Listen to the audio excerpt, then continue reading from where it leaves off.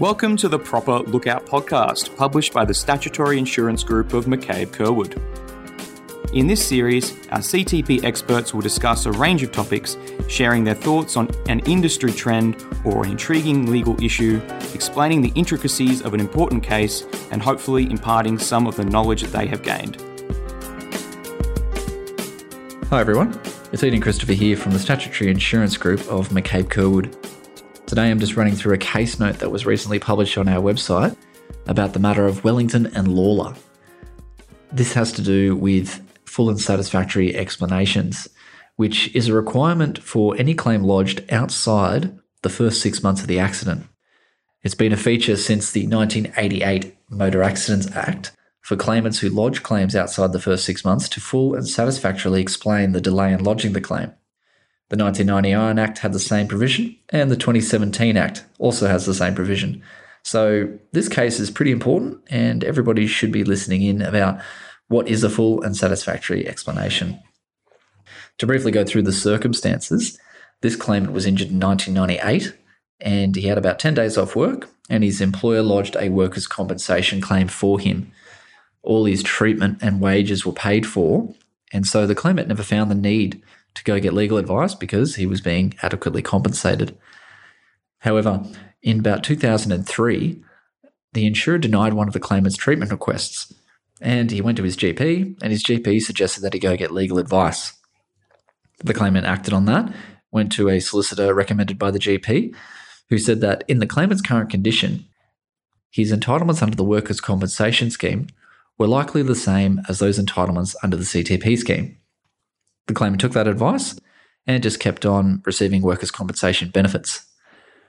The claimant's condition deteriorated over time, and by about 2013, his solicitor had just maintained the same advice, that his entitlements were the same under both schemes. It wasn't until that solicitor left the firm, and then the claimant subsequently left that firm, that the claimant started to obtain legal advice about lodging a CTP claim. He went through a number of solicitors in the intervening period from 2013 to 2015.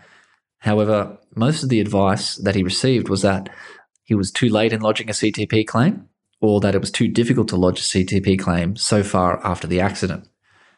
Obviously, the claimant eventually found one solicitor who would take on his case, and an explanation or a claim form and an explanation was lodged with the CTP insurer.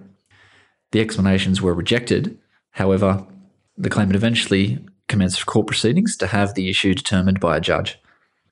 His Honour Justice Rothman set out the principles, and just to go through what a full explanation is, His Honour said, "A full explanation provides all that relevantly happened, including the conduct of the plaintiff and his knowledge and beliefs in that period."